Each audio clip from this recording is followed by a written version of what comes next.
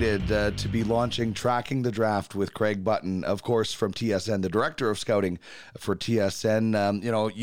I've always been interested in the draft, Craig. You do such a great job, and I'm really excited to be able to work with you again on this podcast. How are things for you today? Things are great for me, Dean, and I'm just as excited to work alongside you and for us to try to talk about the young prospects, to talk about the prospects that are emerging and, everything that goes into it and, the trials, the tribulations, the joys, and some disappointments, Dean.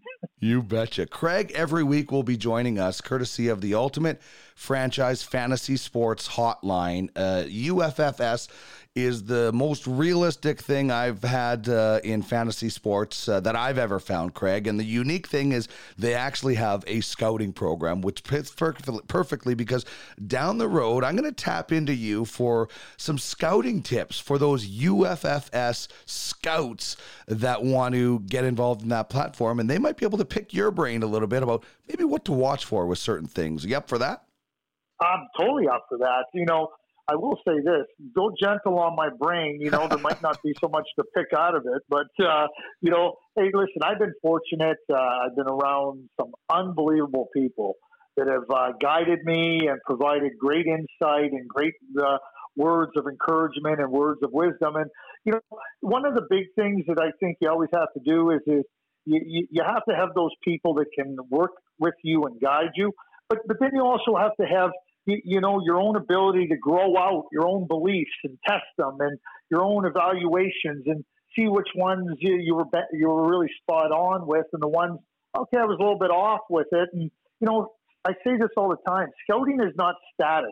It's ongoing at all times. And so, with all those different experiences I've had, I'm really looking forward to this opportunity to not only talk about those experiences, but to share them and certainly to hear from other people that have had experiences because I've learned from everybody. And one of the things I love about social media, and I say this, I have no problem with engagement. I have no problem with debate and disagreement because I really feel that I learn as much as anybody by those engagements because there's some not only passionate hockey people, but really intelligent people out there that have a desire to not only do what they're doing currently well, but even with aspirations to be in the NHL at one point in time.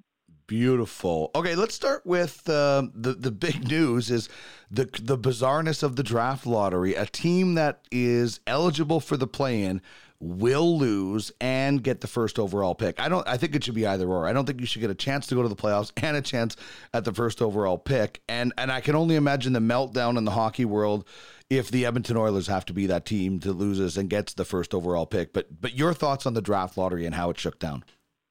Well, I mean, it's always interesting when we look back, but one of the things that we got to keep in mind in here, and the NHL, people criticize what happened with Team E winning the team placeholder E winning the lottery on Friday, June 26th. But the NHL took lots of input from the NHL teams and from the managers and what they felt was fair and what they didn't feel was fair. So this cannot be put on the NHL.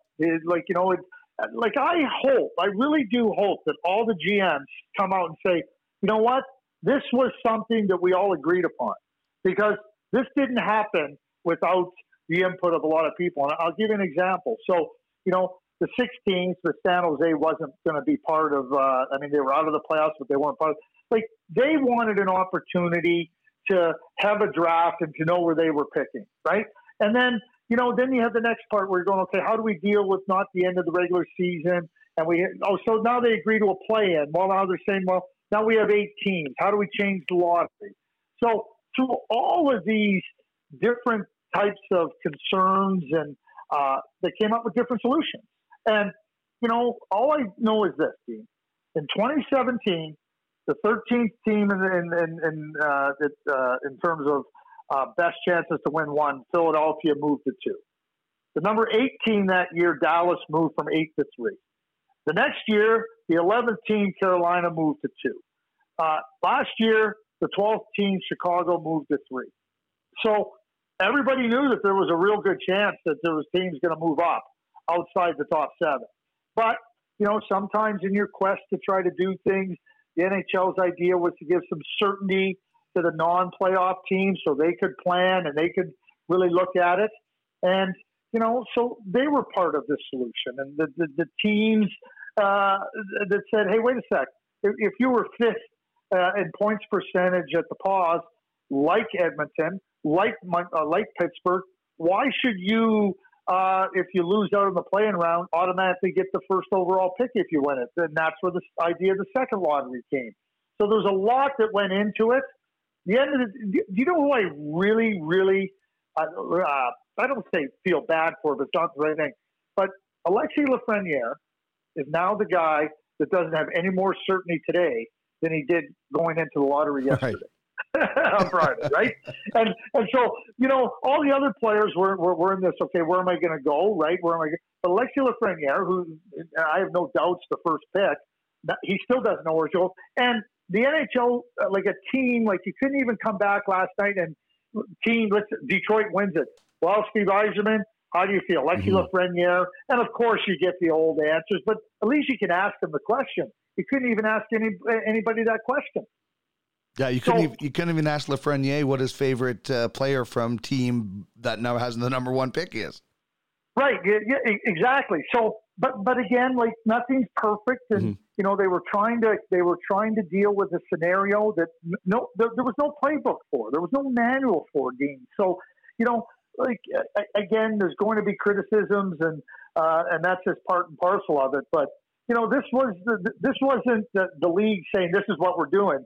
This was born out of a lot of input and a lot of discussions with all the NHL teams. So this was an NHL-wide endeavor. We'd like to know who that first overall team is, but maybe in a different way. The play-in round gives us a different sense of suspense as the series get rolling along, right? So then, you know what? Like sometimes what you don't plan for ended up being something that becomes positive. So I know this. We're all dealing in unprecedented times, and we all have to be understanding of what we're trying to do. So on this show, what we're going to do is we're going to take a look at the 2020 draft in 3 different ways. The first way, we're going to spend about 10 minutes on each segment. So one of the things we're going to do is called Top Shelf Talent, and that's when we're going to look at the potential first round picks. Each show about 10 minutes on each one. And I want to just kind of generally ask you, Craig, this year's first round potential, maybe compared to the last 3 drafts, how would you rate it? It's really good. And I mean, obviously you hear terms like, what are the tiers? What are the groupings or whatnot? You know what? I will say this to you, Dean. I really believe that through the first, and it's somewhere around, is it 10? Is it 12? Is it 13? I think the first 12, 13 players are all high quality.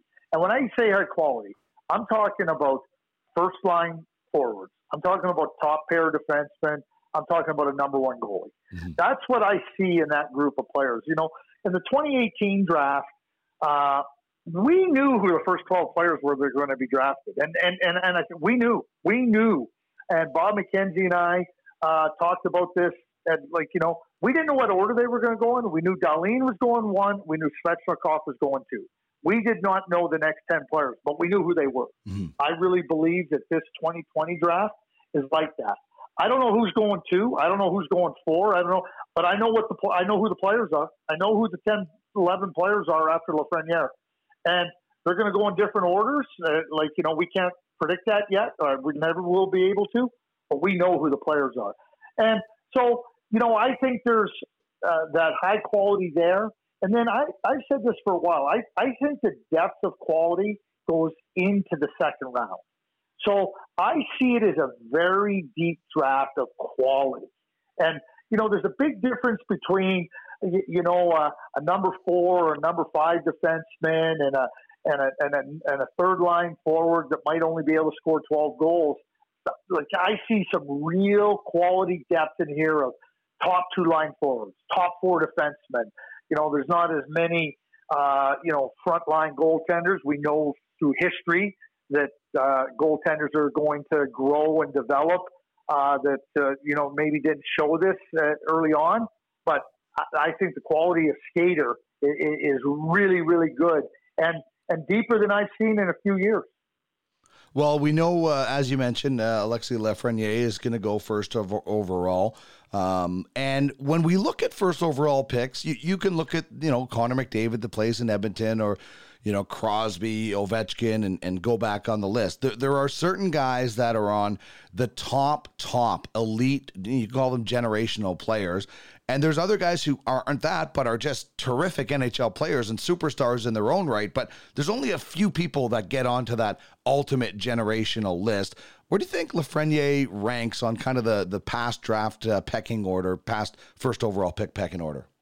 I'm going to answer your question, but I think you make a very, very important point. You can be a superstar. That doesn't necessarily put you in that category with Crosby and McDavid and Ovechkin. And you have to reserve that category for those players. I think Nathan MacKinnon's a superstar. I don't think that he's a generational player. And I think that distinction you make, Dean, is one that I fully agree with, and it's one that's very important.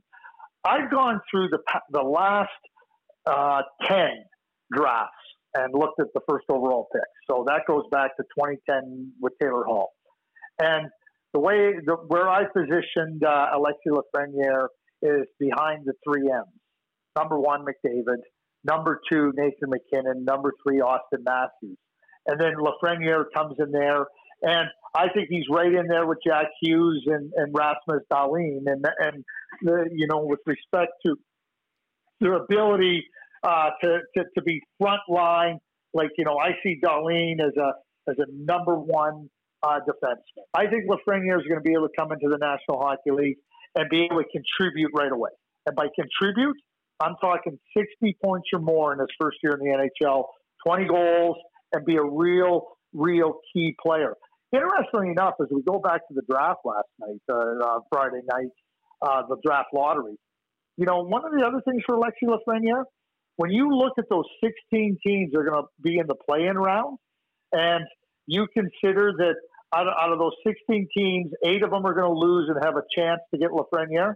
Lafreniere also ends up going to a much better team than he would have with one of the 7, with 6 teams. So I take San Jose out of it, with one of the 6 teams that were not going to participate in that didn't have a top pick in the top 7 going into it, right? So you think about that for Lafreniere. He's not going to a bottom feeder. He's going to a much better team, and who knows how much better team he might be going to, depending on that second phase lottery. So when I say contributor, he's going to have more support around him too to do exactly what I think he can do. Well, that's good news for prospective fantasy hockey players that want to grab this guy and put him right into their lineup. And we always focus on that first round, and rightfully so. There's some tremendous players, but that next wave is always important too. And that's the second segment, and how we're going to focus on the draft. That players that are after first round potential, and as well as anybody that second round and beyond is littered with whether it's superstars, Hall of Famers, whatever it is. They're just not picked in those first 31 picks for whatever reason. Yeah, and it's interesting. And I think a big part of it is that there are different stages of development for the most part. They show you something. Think about Shea Weber. Shea Weber was a second-round draft pick in the 2003 draft. Now, I watched Shea in Kelowna, and you watched him and everything, and you saw this player. He was big. He was kind of trying to put some things together, and over the course of the season, you saw those. But he certainly didn't put himself into that category of player that said, "Oh, he's a first-round draft pick." But once you mature and you develop, so many things come together, and that's what I find is the most telling part when we go back and look at it in time. And from a scouting perspective, we talk about projection, we talk about potential, right? But, when you're drafting 17 and 18-year-old players, you're projecting 3 and 4 years down the line. And so now you're looking at Shea Weber. How good can he be? And then you're also evaluating him against these other players that are showing more obvious signs, right, of realizing that potential. So it becomes a very, very, what I would call detailed and involved process to go through the evaluation of different players. But that's where I see it. And, Braden Point was a third-round draft pick. And then he was a third-round draft pick because he was smaller. He wasn't as big. Shea Weber was big, but he wasn't as coordinated. He hadn't rounded out his game. So whether it be a big player or a smaller player, you can see the reasons why they end up being later picks. But, that's the challenge for scouts. Exactly. And listen, the benefit that we have on this show is your years of experience and knowledge of, recalling a player. And that's where we're going to do with our third segment called Time Machine, is we're going to go back in time and, kind of relate a story from the past to maybe somebody in this year's draft. And, when you look at certain players, I'm sure images of past players kind of come to mind depending on their style of play. Absolutely, that happens. It was really interesting. And I go back in time, too, and I think back to Zach Hyman, who, has become a really good player for the Toronto Maple Leafs. Now, Zach coming through, he played junior A, and then he decided to go. He ended up being a fourth-round draft pick, I believe, to Florida. Then he ends up going to Michigan. Hardly what you would call a player that you said, oh, this guy looks like an NHL player. He didn't look like a college player, let alone an NHL player. All of a sudden, he's about halfway through his junior year, and you're watching him, and you're thinking, wow, is he taking some steps ahead? He comes back for his senior year. He's a Hobey Baker. He's one of the last players up for the Hobey Baker, best college player in the United States, and, ends up in Toronto. We see what he's become. And, now I go to this year's draft, and I'm watching Zadie Wisdom, who's playing in Kingston, and he plays with the same type of energy, and he plays with, and all I can think about, that's Zach Hyman. That's Zach Hyman. Now, but you think that, but Zadie's ahead of where Zach was at that stage. But, you go back in time to think, and somebody along the line in Florida in their scouting group identified something in Zach Hyman that said he's worthy of taking. It wasn't like a throwaway pick. A fourth-round pick is pretty high. And I think that you go back and look at it. I'll also share a story with you about Mike Johnson, who works for TSN, had a good, solid NHL career. He was playing at Bowling Green State University, and I was living in Michigan. I was living in Ann Arbor. So at the beginning of the year, I would go down, watch college games and everything. So I go down, and I'm going to go watch a game in Bowling Green. And all of a sudden, I'm watching, I'm going, geez, this kid, Johnson. I'm going, has he been here? And I'm going, junior. He's a junior at Bowling Green. So that night I see, okay, he doesn't have very much stats. That night I go home and I go back through my notes. Oh, yeah, good skater, but not much. There was not much there. He gets through the end of that year, and by the end of that year, he's a hotly pursued free agent. He decides to come back for his senior season. And now everybody's after him. Mm-hmm. Every single team in the National Hockey League is after him. And, I say this to Mike, too. And Mike will acknowledge it, too. Prior to his junior year, when he was 21 years old or whatever, he said, I wasn't very good. I wasn't physically mature. I didn't have the ability to show anybody what I was capable of. But then as he grew and he became stronger, everything came together right to an NHL career. So, you're always watching these players, Dean, to try to assess, is there a Mike Johnson there? Like, could he be Mike Johnson? Could he be Zach Hyman? And I think that as you go back over time, you've seen those players, having seen Zach Hyman, having seen Mike Johnson play, you do try to apply those experiences to evaluating players today. Because I can guarantee, I don't know what their names are. Maybe it's Zadie Wisdom, who's in his first year of eligibility for the draft and will be drafted from Kingston. But the names of the players that we're going to be talking about in 5 years' time or 6 years' time, right, they're amongst there. What you got to do is kind of, mine for them a little bit, because they are clearly unpolished gems at this point in time. doesn't mean they won't be diamonds once everything's said and done. Great stuff, Craig. So looking forward to tracking the draft, looking forward to the draft. And, once we get past the draft, actually watching junior hockey players at some point. But this will come out every Thursday, first episode next Thursday, July 2nd. Thank you so much for joining me on this intro, Craig, and we'll talk to you next week. Yeah, and I'm really looking forward to it. This is going to be a lot of fun, Dean, and I can't wait.